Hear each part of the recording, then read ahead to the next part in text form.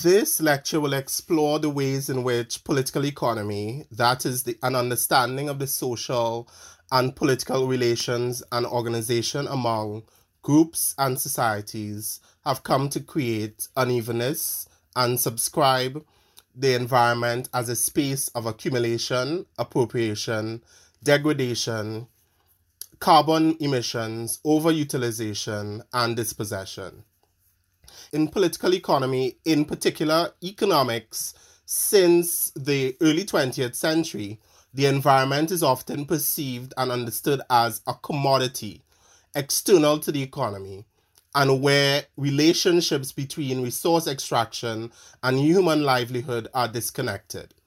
In this lecture, I will provide a definition of commodities and then will show the relationship between colonialism and the environment, present a typology of colonialism, and show the relationship between the plantation economy and historical and contemporary environmental events. Environmental commodities thus become a source for entrepreneurs and corporations within economics to capitalize upon and transform those commodities into manufactured products for consumption and for economic growth. In European thought, the environment is subordinate to human wants and needs, and thus must serve humanity through its commodification.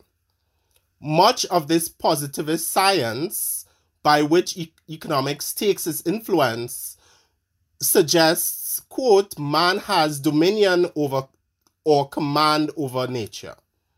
George Beckford, who is a Caribbean scholar, refers to this scientific phenomenon as metropolitan man, who has provided us certain rationalities and logics about why the climate problem exists, after, in many instances, in part by denying that the corporations and activities of metropolitan states have created the political, social, and economic apparatus that underpin climate breakdown. 1492, Colonialism and the Environment. It is important to note that the concerns over the environment of recent age regarding climate change and the imminence of climate and ecological breakdown, the causes of which date back to 5 centuries. Industrialization, overaccumulation, and maldistribution of resources that went increasingly towards global economic centers in Europe and later the United States, in those largest economies, have brought us to the current stage of climate breakdown. These historical acts that have contributed to prosperity in some regions and the ability to withstand or isolate climatological and environmental shocks have also bred despair, misery, and environmental marginalization in large parts of the global South. In her essay 1492, A New View of the Americas, Sylvia Wynter asserts that the terms of exchange under Euro-American expansion during colonialism formed the basis of seeds of change that drove us to dispossession and marginalization, especially among descendants of one of the parties of the exchange, in particular the Global South. In this, Wynter shows that European American colonialism is responsible for ecocide and genocide of the indigenous peoples, as well as the subjugation of Black peoples across the Atlantic. Citing Susan Harhoe, from 1492, the so-called start of the European American voyage or expansion to new lands and regions for conquest, extraction, and settlement, Wynter highlights that this was the prelude to genocide and ecocide of indigenous peoples. These expansionary adventures also led to the underevaluation of environmental practices that revived the land and nature, and as well to the chasm between human and natural worlds as supposedly quasi-independent entities. This formulation circumscribed Black and colonized peoples' relationship to land and ecologies. Now I want to look at the typology of colonialism, considering in particular that formulation put forward by Lloyd Best. An important way to consider colonialism as distinct patterns of change is through Lloyd Best's typology. Colonies of conquest, colonies of exploitation, and colonies of settlement that contribute to our understanding of its imminent effects. Regions that underwent conquest were about the way in which people were organized to facilitate redistribution and transfer of wealth from one region to the next. The resource flows within colonies of conquest went into infrastructures that enabled this transfer, that harnessed native labor to produce communal goods, consumption supplies, and precious metals. The indigenous system of organization was compromised by a redefinition of resources and by the use of superior techniques of coercion that accrued rent to European officials who are resident in the colony. It was also a mechanism by which land rights and property rights and venture profits were appropriated to Europeans. Second, colonies of settlements were organized under mercantilism by direct organization of production and detailed regulations regarding trade and production. Within colonies of settlement, surplus is earned through export of staples and sales to other settler colonies, protection of stolen land through large arms and arsenal, and this surplus is then reinvested for consumption and to stimulate domestic demand. Colonies of exploitation, on the other hand, are arranged to produce for export. Colonies of exploitation which comprise the majority of the Caribbean region, parts of Asia, North Brazil, for instance. These were infrastructure, military and administrative infrastructure, were provided within these spaces alongside economic enterprise, organization, and initial capital. In these colonies, African and indentured labor comprised the majority of the labor force. We must not think of this particular typology as strict delineations in time, nor deterministic in the mapping of specific causal histories of present-day environmental change, but as a way to understand how extractive formations and accumulation took place and how these can be considered within the context of the present. Now I want to look at the plantation economy, its histories and impacts. It is the latter formation, which is colonies of exploitation or extraction, which I want to focus on for this as we characterize the Caribbean region in particular.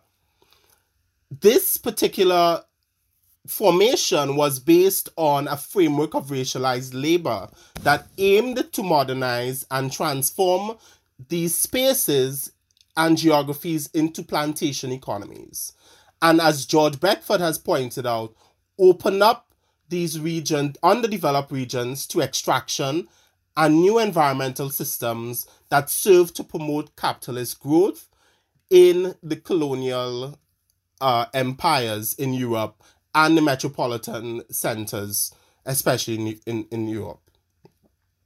These colonial demarcations help us to better appreciate how the personhood of Black, Indigenous, and other marginalized collectivities are deprived of humanity in the face of current environmental calamities, such as hydrological and climatological formations, such as droughts, tropical typhoons and hurricanes, ocean acidification, coastal erosion, and through deliberate exportation of plastics, electronic, and other material wastes, which have comprised to a large extent, have been exported to a large extent to the global south from global north countries.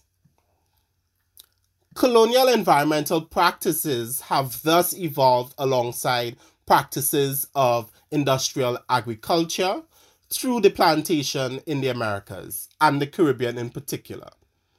How these histories matter are through a few mechanisms we can think about today. First, the economic structure of these island territories compared to the past, where the majority of islands constituted sites of agriculture for which African and indentured Asian labor were trafficked to produce sugar, cocoa, coffee, cotton, and other cash crops, what have you. These islands are now a mixture of resort islands dependent on tourism, extraction zones reliant on resources like bauxite, oil and gas, and gold, and now open financial centers. They are all in one way or another susceptible to extreme weather patterns attributable to climate change and other geologic formations, as they constitute a significant, as these sectors of the economy constitute a significant contribution to the economy, and they keep the domestic economy going through employment, through social mobility, and so on. When major disasters or environmental catastrophes erupt, as we have seen with the recent volcanic eruptions in St. Vincent and the Grenadines, or Hurricane Dorian in the Bahamas in 2019, or annual droughts or environmental shocks in Haiti, or flooding in Guyana and Trinidad and Tobago, the entire economy is affected, and no sector, no community is isolated from the economic and environmental shock in most instances. For instance, two major hurricanes in 2020, Hurricane Idai and Eton, caused over 400 deaths in 1 year, that witnessed during the Atlantic hurricane season over 30 tropical cyclones. When these events occur, they envelop the entire society, because these societies, which have been nurtured through colonialism, are considered open zones, susceptible to environmental shocks that are entangled with the economy. Second, because of the resources are extracted on a yearly basis and continually through and repatriated through profits from transnational tourist, petroleum, mining, and financial corporations, insufficient resources are available for yearly relief, recovery, and rebuilding activities after major environmental events. Their institutions were deliberately created not to address these problems of today, such as climate change, but to produce for export and not to solve the problems related or borne by external forces or shocks. It is why the Caribbean countries from the year 2000 to 2019 constitute the top 9 out of 10 countries globally in terms of the economic impacts from extreme weather events, according to the United Nations Human Costs of Disaster report. It is notable that this region, if we consider the English-speaking region and Haiti and Suriname, only make up about 14 million people. And also this region is responsible for less than 0.17% of global carbon emissions. Contrast this with the European Union, 27 countries that are responsible for 22% of global carbon emissions historically, and the United States, which is responsible for 25% of global carbon emissions. Where do elites and domestic power structures fit into this scenario? As we consider the political economy and the environment and the impacts of various forces, external and internal, it is important to consider how the domestic structures were reconstituted in the early independence period, moving from a colonial society into a so-called independent society meant that domestic power structures, domestic social groups such as labor were attempted to alter the course of the colonial economy and transform the colonial economy to benefit locals and the domestic communities. These efforts were aimed, as my colleague Zofia Edwards points out, in the case of Trinidad and Tobago, were aimed at changing how local resources, especially proceeds from petroleum and natural gas, were invested for the benefit of the local population. These struggles that ensued between labor, the state, and domestic elites took shape and were most active in various forms led by working class groups and organizations and labor institutions in Grenada, Jamaica, and Trinidad and Tobago, as well as to a lesser extent Guyana. State policy during the 1970s and early 1980s was geared towards continuing some of these economic activities of extraction, of exporting agricultural products to large extent, and turning later on these societies into tourist zones and to financial centers.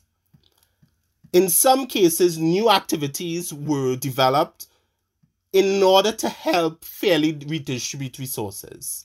However, these were often undermined by the continuing power of transnational corporations, as well as former colonizers that undermined the changes in political institutions as well as economic institutions. While colonial offices were officially closed and local politicians and business elites took charge of certain sectors, the economies remained extractive and were marginalized in the global economy, moving often in cadence with the ebbs and flows of global economic events. I would now like to take a look at contemporary extraction activities.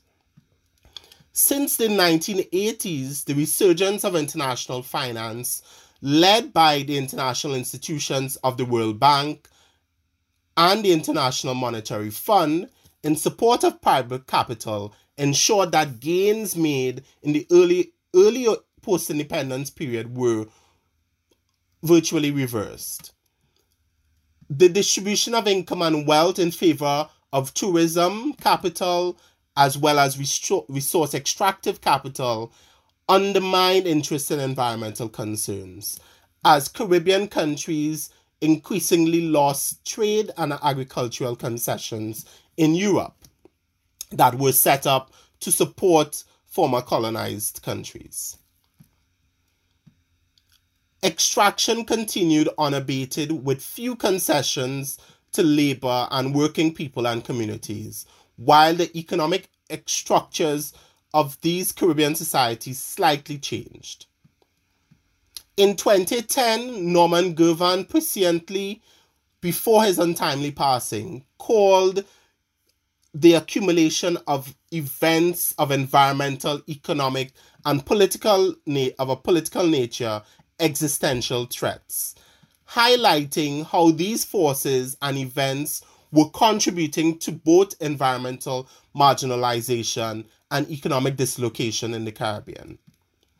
The fact is here that natural disasters were increasing in frequency alongside a number of economic, social, and political shocks that threatened the viability of these societies themselves.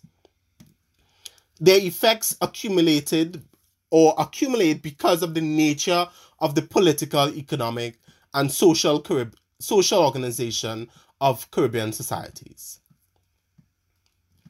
While popular and media representations seek to depict climate change as a threat to all human beings everywhere, we know that there are varying levels of exposure to this threat due to pre-existing factors, as I've talked about, regarding social difference in the societies along race, gender, and class formations.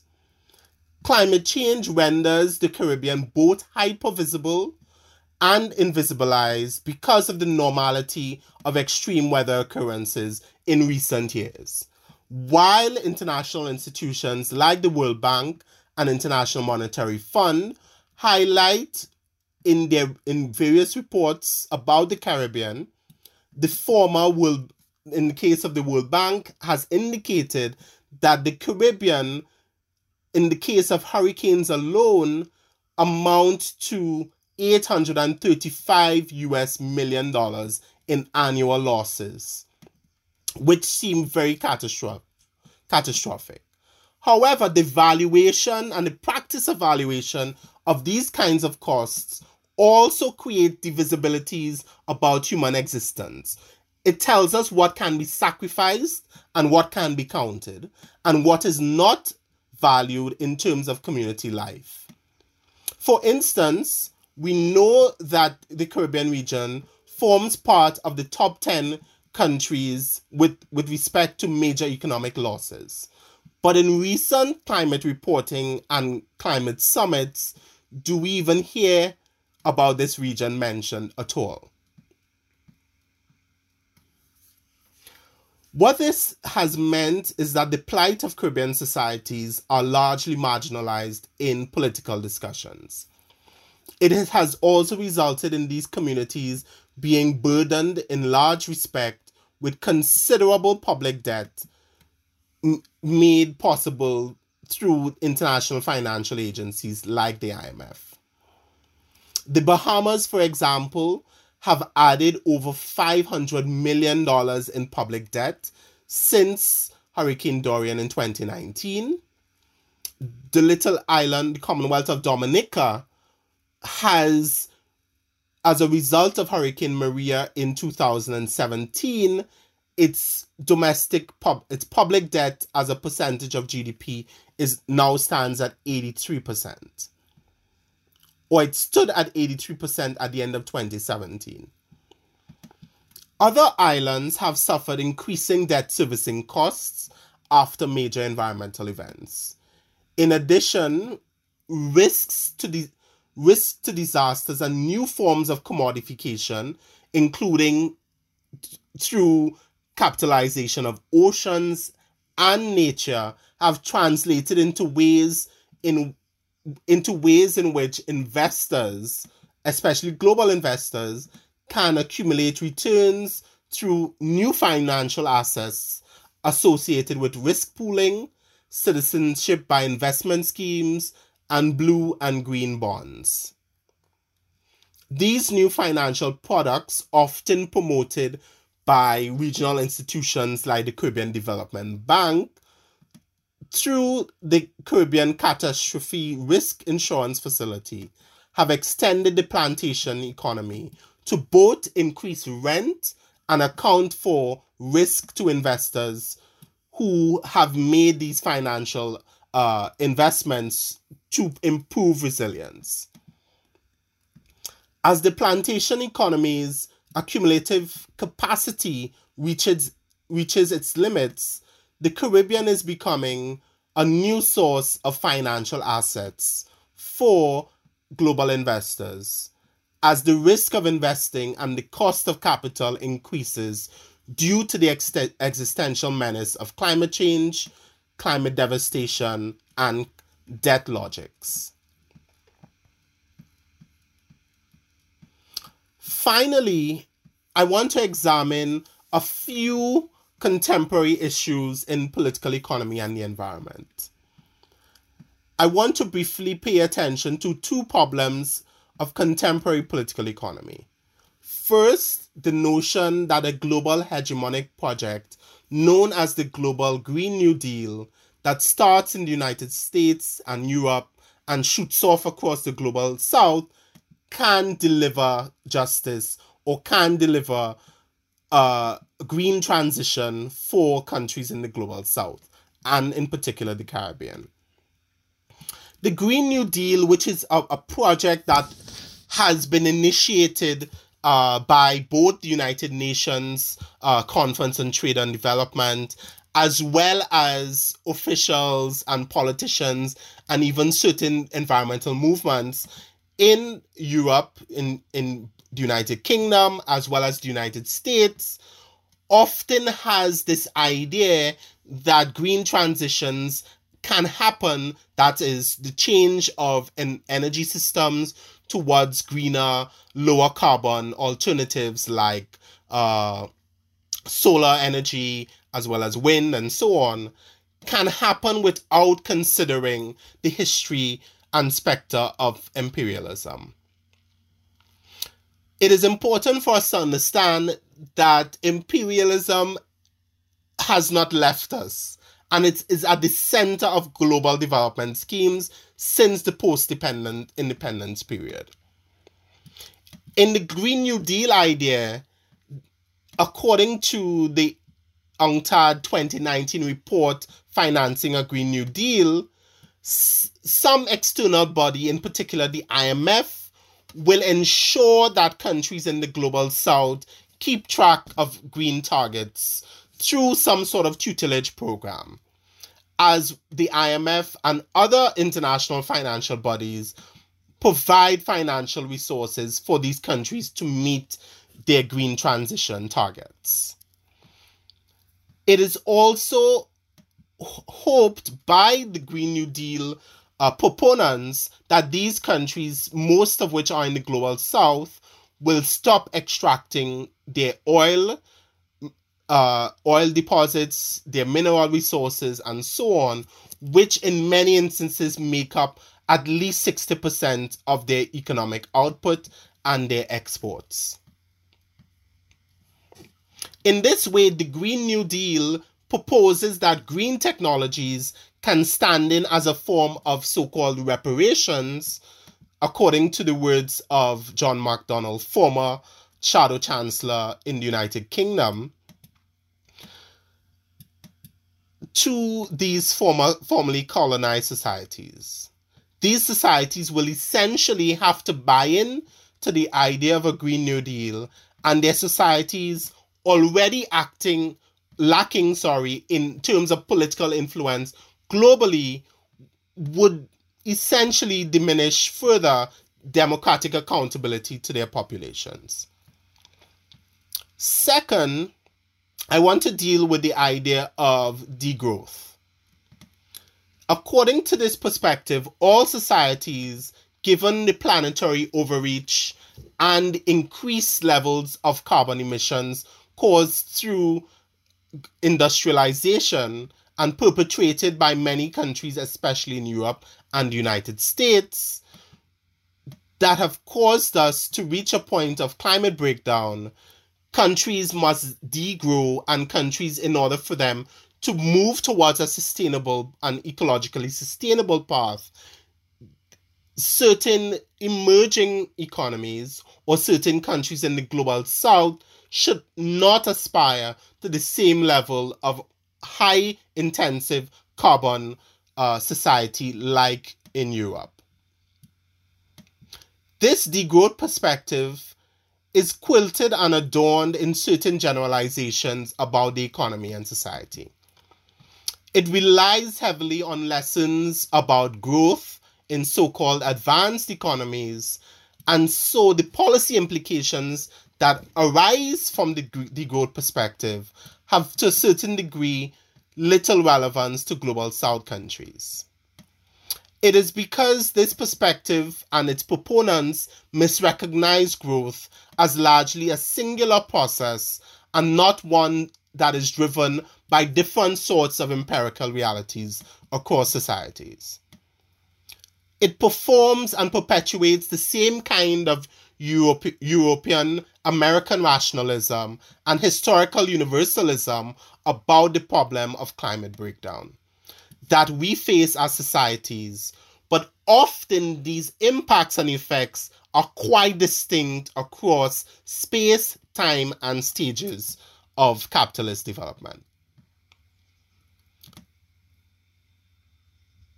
The Green New Deal idea lacks an appropriate historical analysis and legitimacy and foists a global idea both in the global north on everyone else in the global south.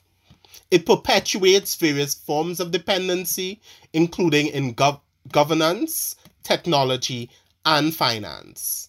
As the Green New Deal, through various climate policies in the United States, for instance, suggests that countries in the global south will serve as spaces for capitalist expansion through the export of green technologies from the United States.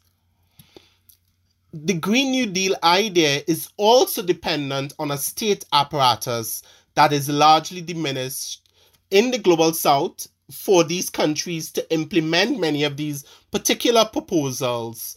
Much of this institutional apparatus in these countries have been diminished, fragmented, and completely eviscerated due to structural adjustment from the 1980s and 90s, as well as broken social contracts with their populations. It also relies on the strengthening of the state in the global north. A militarized state that may act as a global climate police, while rhetorically the United States disregards its central role as the major contributor historically to climate breakdown in terms of greenhouse gas emissions. These particular perspectives we need to think about as contradicting the idea of reparations, but also contradicting what climate justice should mean for the global south. They start from an inaccurate historical perspective that suggests that contemporary emerging economies or so-called emerging capitalist countries, while largely taking the spotlight off of the industrialized capitalist center. All the while, it centers Europe and global north and pays little, if no attention to the historical responsibility and patterns of climate devastation borne by black enslavement, native genocide, deliberate underdevelopment, and resource extraction and exploitation. Degrowth in particular appears to present universalist principles about how to address the climate and ecological breakdown, and by implication contributes to an epistemic violence and erasure of the global south epistemologies and historical experiences. Supposedly, because Europe and the global north have created the problem, and the sins of overconsumption and capitalist growth are largely theirs, it is up to Europeans and the global north to engage in what Sylvia Wynter refers to as certain kind of rational redemption or righteous correction, whereby the goal of economic growth is eliminated and from policy and economic lexicon. It wholly ignores the reparative demands for climate justice in the global south, but it completely almost ignores the historical legacies of colonialism, of global economic extraction, and the like.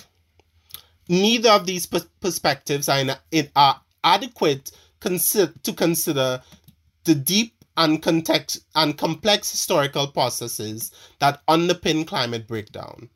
It is why we must start by centering our analysis of the problem of climate change and the environment on the liberation from the legacies of colonialism.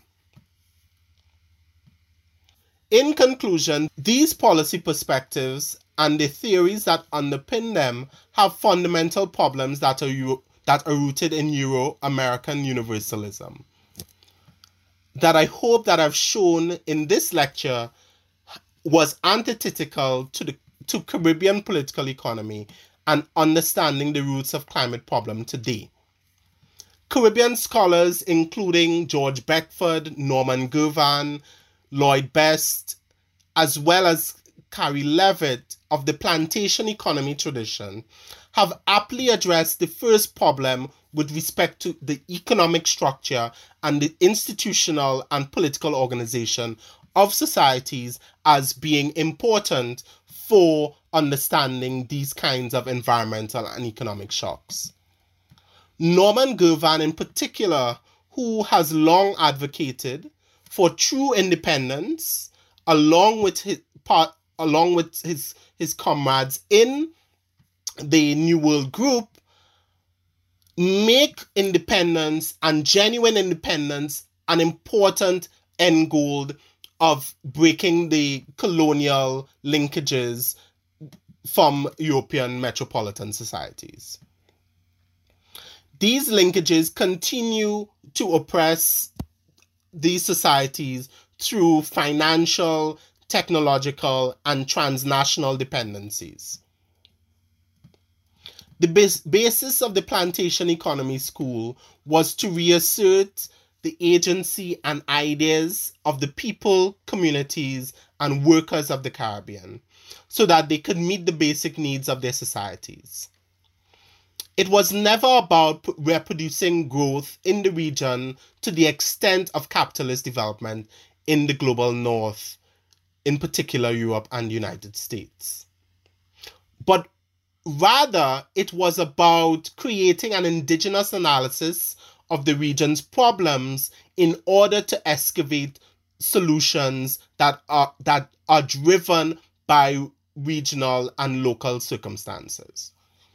They never interpreted the need for development in the image and likeness of European capitalism in order to meet the challenges of the post-dependence period that brought about the levels of racial and ethnic marginalization as well as economic dependence. If anything, persistent connections through various forms of colonialism and neocolonialism pose significant challenges to meeting the climate problem today. The dominance of knowledge in the region by institutions like the Inter-American Development Bank, through institutional support of governments and the business sector, continues to suppress this possibility. I would suggest that the ethos of the plantation economy tradition offers continued prospect for devising relevant solutions that meet the basic needs and reorganize societies in the face of climate breakdown. I also suggest that a community approach to governance, which is one that we need to explore, and in terms of pooling resources that offer one of the best chances of addressing the problems of climate breakdown. But that's for another session. I hope that I've shown how we might think about the political economy by centering the experiences and understanding of colonial legacies or continuing legacies of colonialism and form of extraction through particular hegemonic development projects like the Green New Deal, financial instruments and institutions that organize these societies, and their relationships to the environment and environmental breakdown today. The social, political, and economic structures exacerbate enduring asymmetrical relations and unjust systems of extraction, perpetuate certain configurations between us as human beings and the global and the natural world, and create differential exposures to environmental catastrophes.